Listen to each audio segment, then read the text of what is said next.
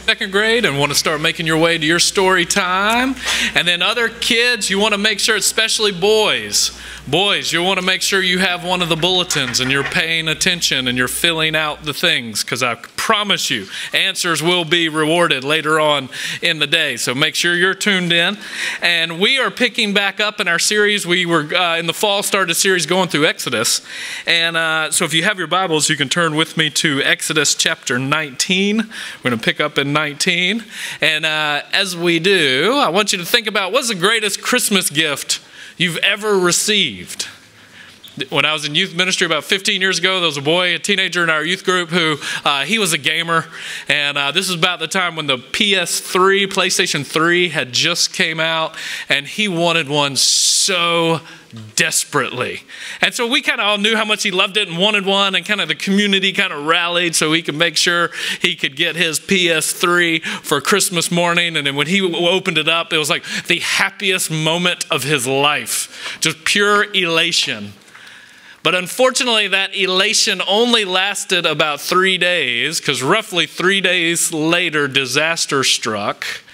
And disaster came in the form of his little sister, who woke up one morning and was hungry and took out some frozen Eggo waffles and tried to cook the Eggo waffle in the PlayStation 3. It was when the disk drive came out. She stuffed it in there, crammed it in, and then was quite perturbed when it didn't come out warm and ruined his PlayStation. And that became a running joke kind of after he got over it and we got it fixed. It became one of the running jokes at our church that, or in the youth group, that you don't want to try and cook waffles in your PlayStation. You think about PlayStation, it's an amazing machine. It is intricately built, and it can do all types of amazing things. But one thing it cannot do is it can't cook waffles. And we use that as like a parable, a living parable for ourselves. And we are wonderfully made. We're so intricately complex, both physically and psychologically and spiritually. And recently, I got to meet some of the students at the University of Florida's pharmacology school. And one of the things they were talking about is the biggest shock in trying to learn their medical trade is how unbelievably complex the body is. And every medication you try to do one thing is going to have 100 different side effects, and you have no idea. Trying to hold it all together seems practically impossible, because just physically we're so complex.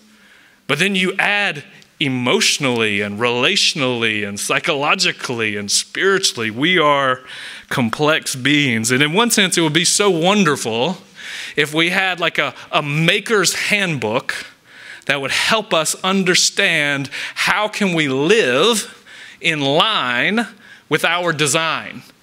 So we don't metaphorically try and cook Eggo waffles in this PlayStation. We understand what we were made for and designed for. And in large measure, whether you grow and blossom in life or shrink and wither, whether you become more like Christ or more like the devil, will determine how well you live in line with God's design for you, this world, and your life. And so what we're going to do up until Easter is we're going to camp out around Exodus 19 and really Exodus 20 at the Ten Commandments. And we're going to look at the Ten Commandments as God's design for life. This is his blueprint for how we're supposed to live well. And so what I want to do today is just kind of orient us to the big picture, kind of reintroduce us, kind of where are we in Exodus, and just kind of get an orientation. And then next week we're going to dive in fully to the Ten Commandments. But our text, we'll be looking at Exodus 19. And the reason why, again, this is so important is because in so many ways life is all about relationships. If you want to live well, it's relationships with God, yourself, others, the world. And if you get these things right, your life will be filled with joy and peace. But get them wrong, and things really start to break down. One of the books I'm most looking forward to coming out this year is Jonathan Haidt, who's a sociologist who works at NYU and has kind of some famous books. He's written The Coddling of the American Mind several years ago. He's got a book coming out called The Anxious Generation, How the Great Rewiring of Childhood is Causing an Epidemic of Mental Illness is the subtitle. And really interesting to read this kind of from the angle of, in essence, the 10 Commandments to say, all right, I wonder how many of the things that he's highlighting that's causing what he sees as kind of this mass epidemic of depression or mental illness has manifestations from these relationships with God, self, others that have fractured and are breaking down. So as we look at the 10 Commandments, one of the things we see is true joy only comes through meaningful relationships with God first, knowing and then walking in his ways. So three big ideas, three kind of big ideas that we just want to hold in our mind throughout this whole series. The first is that the 10 Commandments, these are the blueprints for humanity. This is God's blueprint. It's the user's manual. It's the blueprint for humanity, how you're supposed to live. This is how we are designed to behave. You know, one thing, the challenge we'll have when we come to the 10 Commandments is we really don't like being told what to do. And here it's very clearly we're being told certain things to do. But we don't like that. But we wish everybody else would do these things. So we want to live in a world where everyone else does these things, but we're not so sure we want to do those things. So it's really important to hold the context that this is God's blueprint for humanity. This is how we and everyone around us in our communities are meant to flourish. James calls these things the perfect law of liberty.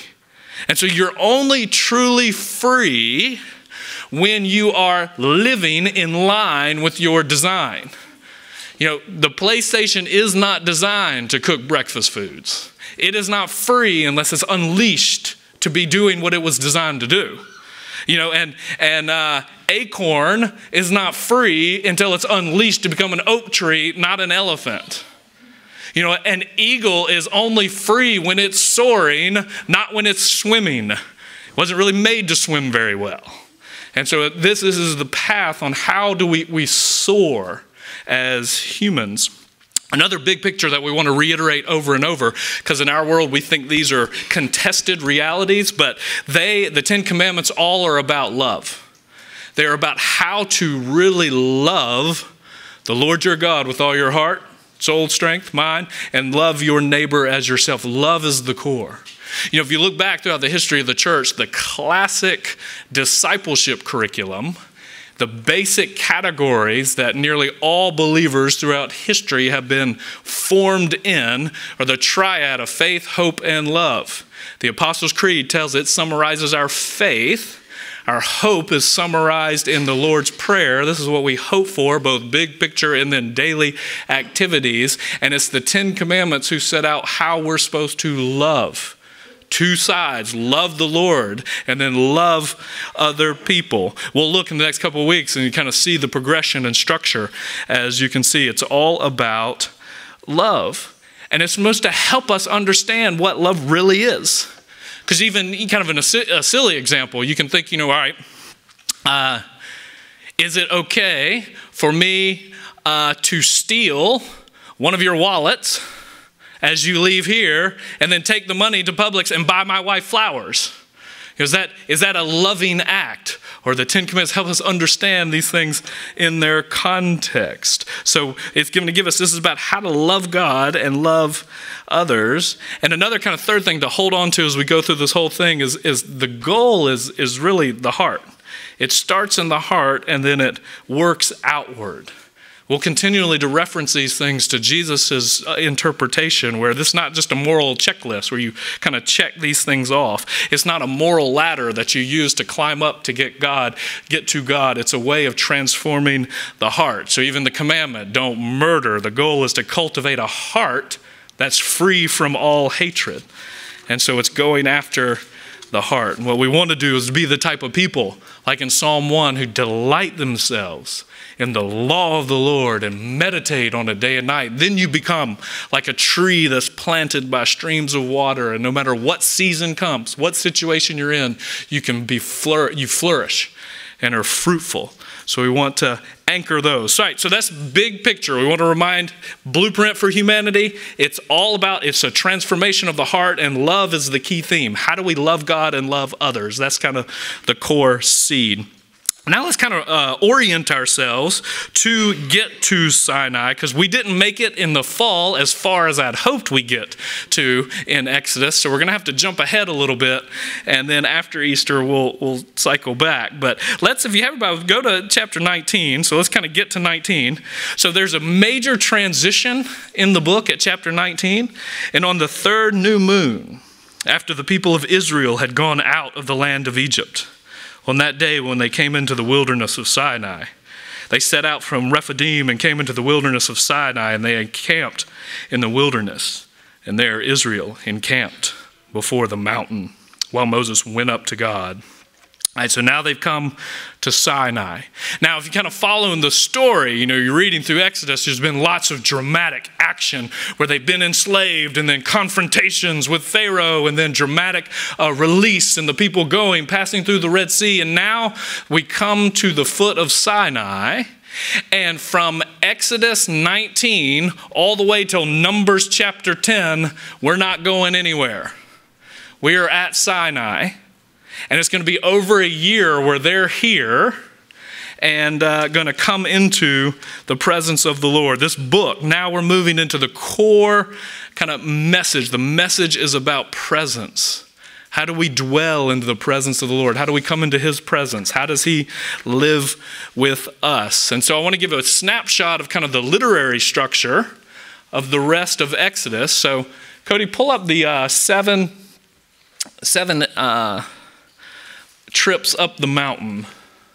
So we got the 7 ascents. So the way there's going to be 7 times. So all of the drama, or at least the setting for the whole rest of the book, is going to be 7 different trips where Moses is going to go up the mountain, he's going to talk to God, and then he's going to come down the mountain and have some interaction with the people. So it's up the mountain, down the mountain, 7 different times. And as we go through, that's not a coincidence. You think, that's interesting.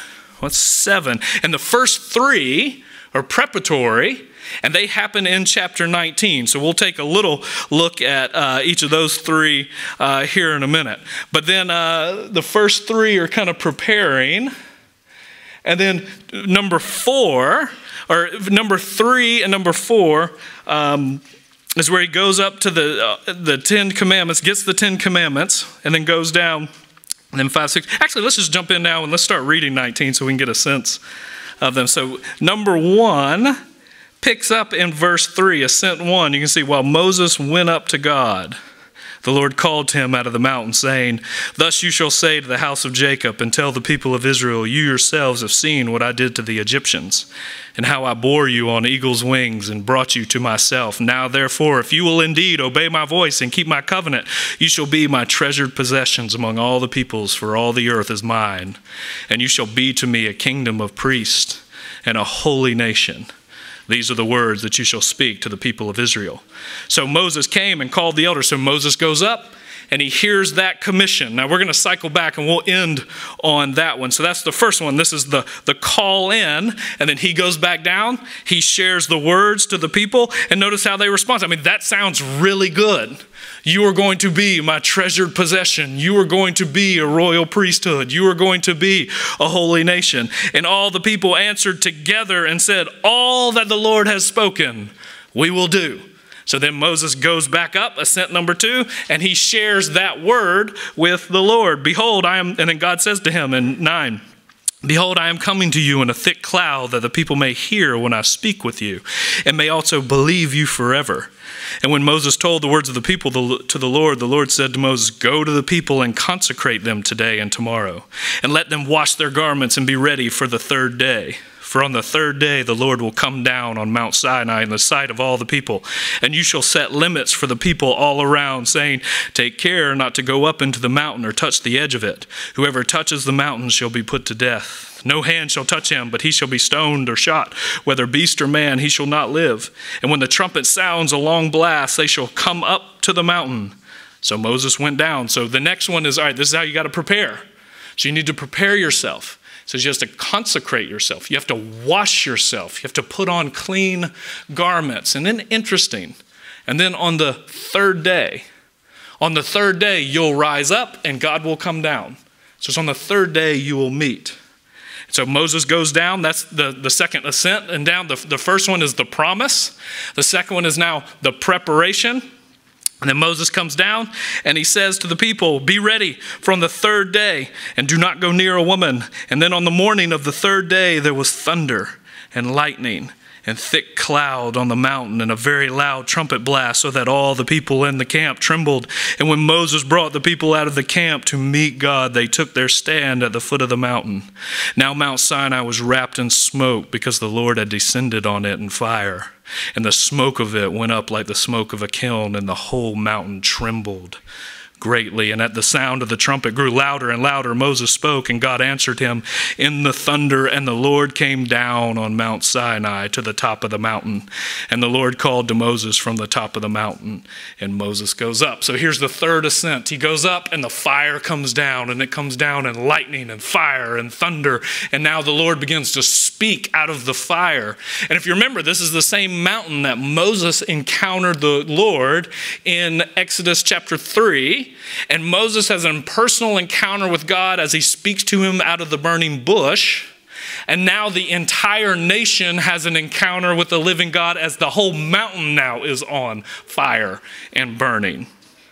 And then, but evidently, some people started to getting a little too close.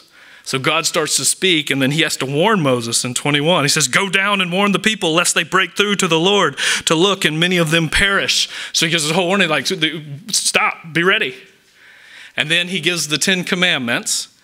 And then the people, it's kind of the chronological sequence is a little hard. So Moses kind of goes up, all the people start to coming, God starts to talk, and then when he starts to talk, the people start to freak out. So jump over to 20, verse 18. Now when all the people saw the thunder and the flashes of lightning and the sounds of the trumpet and the mountain smoking, and the people were afraid and they trembled and they stood far off, and they said to Moses, you speak to us and we will listen, but do not let God speak to us lest we die. And Moses said to the people, do not fear, for God has come to test you, that the fear of him may be before you and that you may not sin. And the people stood far off, while Moses then went back up in the thick darkness. So here's the fourth ascent. So he goes up. So the people start to hear the Lord speak, and then they panic and say, no, this is too close, too much. Let's send you back up. It reminds me of C.S. Lewis said that most, he was talking in an apologetic context. So he kind of said, this is 1950s, and he says, most of the very confident intellectual atheists that he would meet at the University of Oxford, he said, they remind me of kids who are playing cops and robbers in the attic. And so they're playing cops and robbers, or they're like, oh yeah, if a burglar tried to break in, I'd stand up and I'd like shoot him in the face, and and then so they're very kind of pompous about what they are gonna do. And then all of a sudden they hear a creak on the stairs, and they all panic and freeze. He said, this is what like, we just hear, oh yes, I would, when you often hear people say that, like, when I die and if I stand before God, one thing I'm going to ask him is, how come? You probably won't be saying anything. You'll probably be prostrate on your face. And this is exactly what happened to them. They were very confident. Oh yeah, we want to go up with you and go into the presence. And then they start getting close. It's that's a little too much. And so then they send, Moses goes up. This is the ascent number 4, where he goes up. And then for the next, from 20 all the way to 23, he gets all of the legal cases, some case law that's going to unpack the rest of, or give illustration of the 10 Commandments. And then Moses comes down and he shares that with the people. And then in chapter 24 is the 5th ascent, where he goes back up. And this time he brings the elders and he brings Aaron with him. And they have a feast there with the Lord, because worship is about presence and presence is about celebration. So they bring the sacrifice and they have this feast as they come up.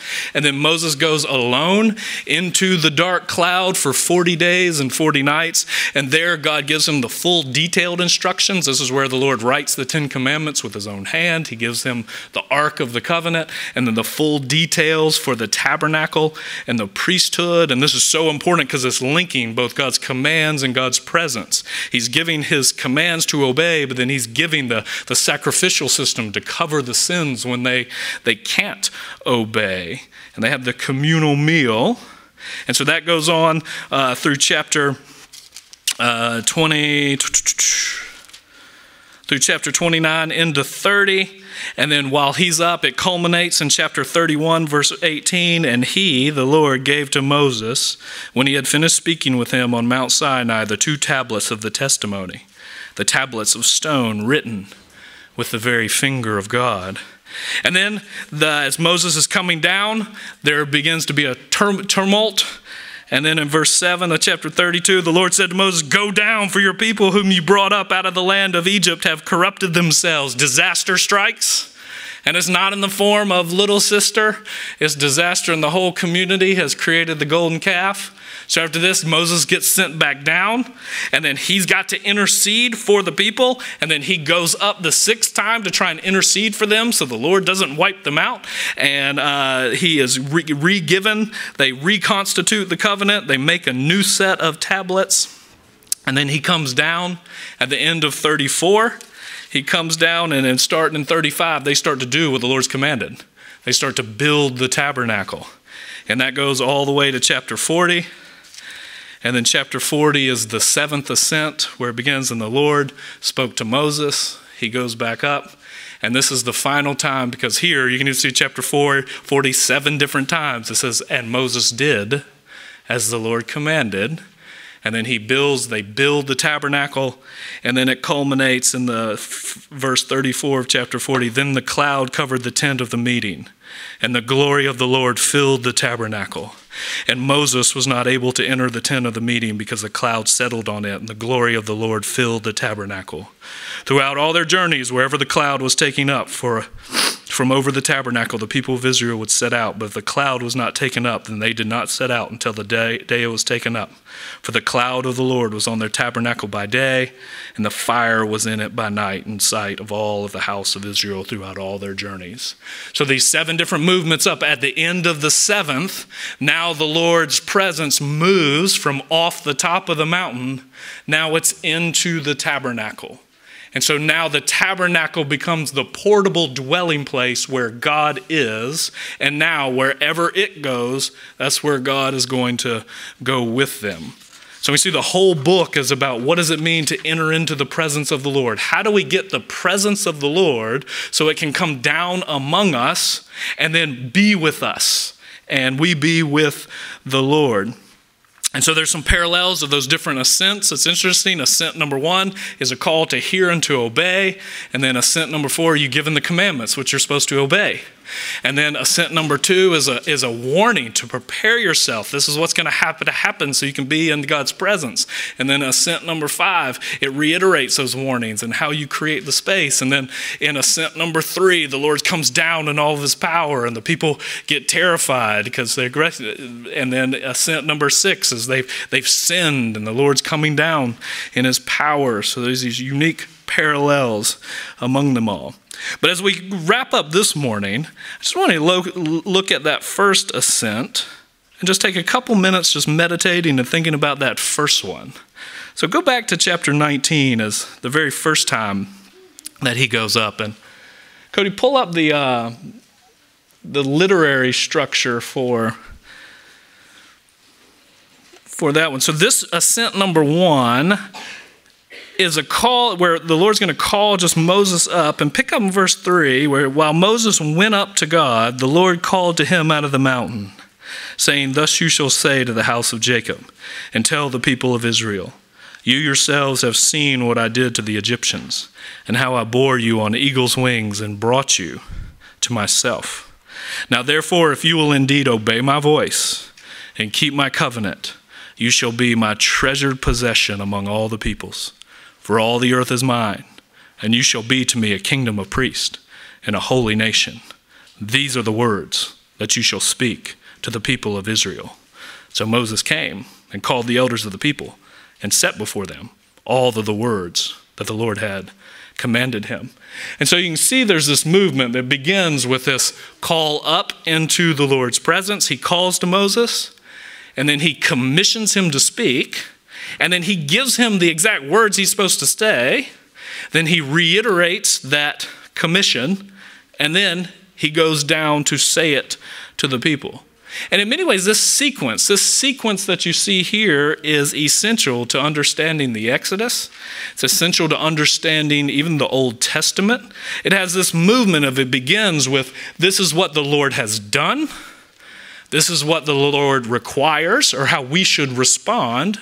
And then this is what the Lord promises if you do. So what the Lord has done, what the Lord requires, what the Lord promises. You see his saving acts, our response and obedience, and then the blessings that flow out of this. So look, just quickly, look at what the Lord has done. This is God's summary of everything he's done up until this point. His summary of Exodus chapter 6 through 19. So if you missed the sermon series or want the executive summary, here's God's summary of what's happened this far. It says, you yourselves have seen what I did to the Egyptians, how I bore you on eagle's wings and brought you to myself. So that's what he's done, and they've seen it all. So in chapter 18, we have Jethro, Moses' father-in-law, and they have to tell him, this is what the Lord has done. You would not believe it. So he wasn't an eyewitness. He has to just trust the account from the eyewitnesses. But what God has reminded them is, all of you, you saw all of this. And I love that imagery. Notice how he's borne you on eagle's wings. So lifted you up so you could fly. But notice the goal. The goal was to bring you to myself. So this is why relationship is so central. And the point of the commandments is not just a dry obedience. The point is presence. The point is to bring you to myself so we can dwell together. So he brought them to himself. Presence is the point.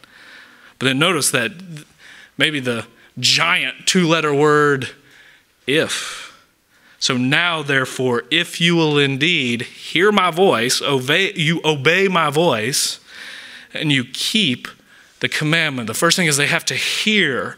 God is a speaking God, and the defining mark of his people is that they hear his voice, and then they seek to obey it. They seek to listen. They are a people of the word, and they hear and heed the word. So do you hear? And he says you also keep. You could use the word guard. This is the same language for Adam and Eve, that he put Adam in the garden to tend it and to keep it, to guard it, to cultivate it. So he thinks, all right, the commandments are the type of things we have to keep, but it's a similar idea to, all right, how do you keep a garden? You know, it takes a lot of work. It takes a lot of tending and cultivating and caring. So we're supposed to hear and to keep. That's what their response is. And then notice the threefold promise, what the Lord promises. This is what you shall be. Notice, I have done, you will, and then you shall. You shall be. First is my treasured possession. You know, that's an interesting word because it's kind of like, actually what's coming to mind is we have a handful of things, especially when our kids were babies, that they've clung to that were absolutely vital for sanity and sleeping success. And we have certain notorious or kind of, family stories of daddy going out to Walmart at all hours of the night or tromping through Park Avenue after midnight, looking under park benches and combing through playgrounds, trying to find certain blankies because they are the treasured possession that without them, no one is sleeping. And in the ancient world, you didn't have banks. You didn't have security deposits. And so you think, all right, the Lord has said, the entire earth is mine. Like, I own it all. But what kings would do is they would have certain things. Maybe not like their blankie, but they'd have certain things that were special treasured possessions that they always kept with them within their inner chamber. And he says, this is what you will be to me, my treasured possession. And then you will become a kingdom of priests. This is part of your responsibility, a whole kingdom that you now have priestly access into God's presence. And it's your job to bring the cares of the world into my presence and then bring my peace out into the world. That's why I have saved you, to be a light to the nations. So you'll be my treasured possession, but you're going to be a kingdom of priests to mediate my presence and my blessing to the world. And then you're going to be a holy nation who is sharing and displaying the divine nature, because in my presence, you become like me, and then you reflect me out into that world. So notice the movement of their calling. You have this privileged status as my treasured possession, and then that causes you to have free access into my presence. And then now you have a glorious calling for public witness out in the world. That is who they were meant to be. And that is who we as a church are meant to be. Peter picks up this language and says, this is who we are now in Christ. So that first movement, and then the second ascent is God's coming, and it's the idea that without holiness, nobody's going to see the Lord, and they have to have a time of purification, and they have to have a time of preparation and vigilance. They warn them, don't get too close to the mountain. It's dangerous. And then the third is the ascent, the actual meeting, and some of the pieces, this loud trumpet call, and then he comes down, and both fire and smoke are going to be images of God's presence throughout the whole rest of the Old Testament. It began in the garden where the flaming sword of the cherubim is on fire. It's turning this way. And then in the encounter with God and Abraham, this flaming, smoking fire pot that represents God's presence. So you have the fire and the smoke.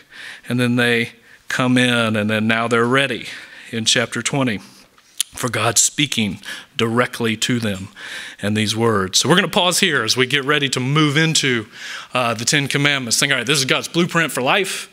It's teaching us how we can love him and love others well. And the goal is to capture and transform our heart. But a couple things to think about as we close. And it's kind of interesting even just thinking the geography. Because unless you kind of have the geography of the ancient Middle East in your mind, you might not get how strange it is that they've made this detour and wound up at Sinai for the whole year. Now, about 2 million Israelites are leaving. So that's almost the entire population of the city of Orlando.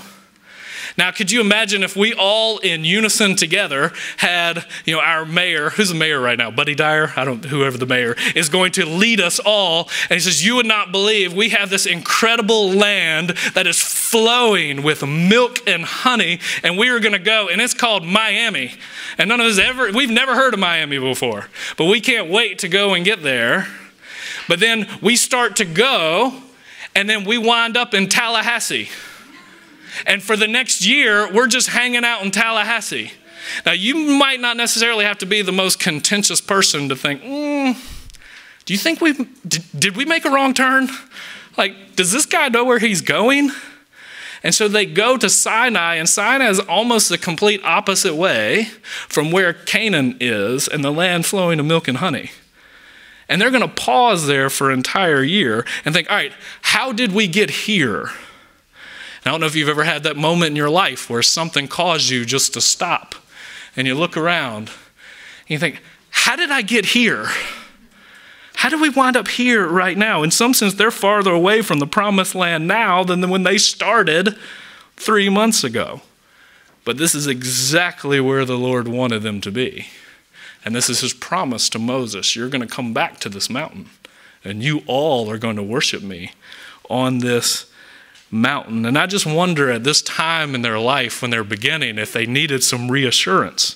They look around, this wild, untamed mountain couldn't be farther from the open, spacious land that's filled with milk and honey, but this is exactly where God wanted them to be.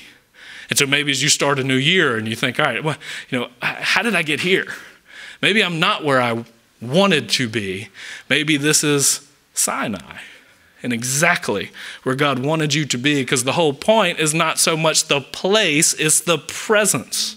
The goal is coming into his presence. Can I meet him here? And often we don't like this, but it's often once we fall and hit the bottom is where God meets us. And so he's brought them intentionally to this place. But as we move here, they're going to encounter him. And I love this quote from J.I. Packer. He says, God's love gave us the law, just as his love gave us the gospel. And as there's no spiritual life for us save through the gospel, which points us to Jesus Christ the Savior, there's no spiritual health for us, save as we seek in Christ's strength to obey and to love and to keep the law, the practice of the love of God and the practice of the love of neighbor to which it calls us to. So it's a high calling that we will enter. And so let's pray as we begin this journey together this year. Lord, we thank you for the gift of your law. We pray that you would help us to love it and to be the type of people who love it and want to dwell on it night and day. We thank you that when you gave the law, you not only gave the law, but you gave the means of grace by which those who can't keep the law and don't uphold it can find forgiveness in your sight. So you gave them both the law and you gave them the tabernacle with the Day of Atonement and the shedding of the Lamb's blood for the forgiveness of their sins. So we thank you that in Christ now we look to the one who was the ultimate fulfiller of the law, and we look to the one who's the ultimate redeemer, who can set us free so we truly can live life and have it more abundantly. This we ask in Christ's holy name. Amen.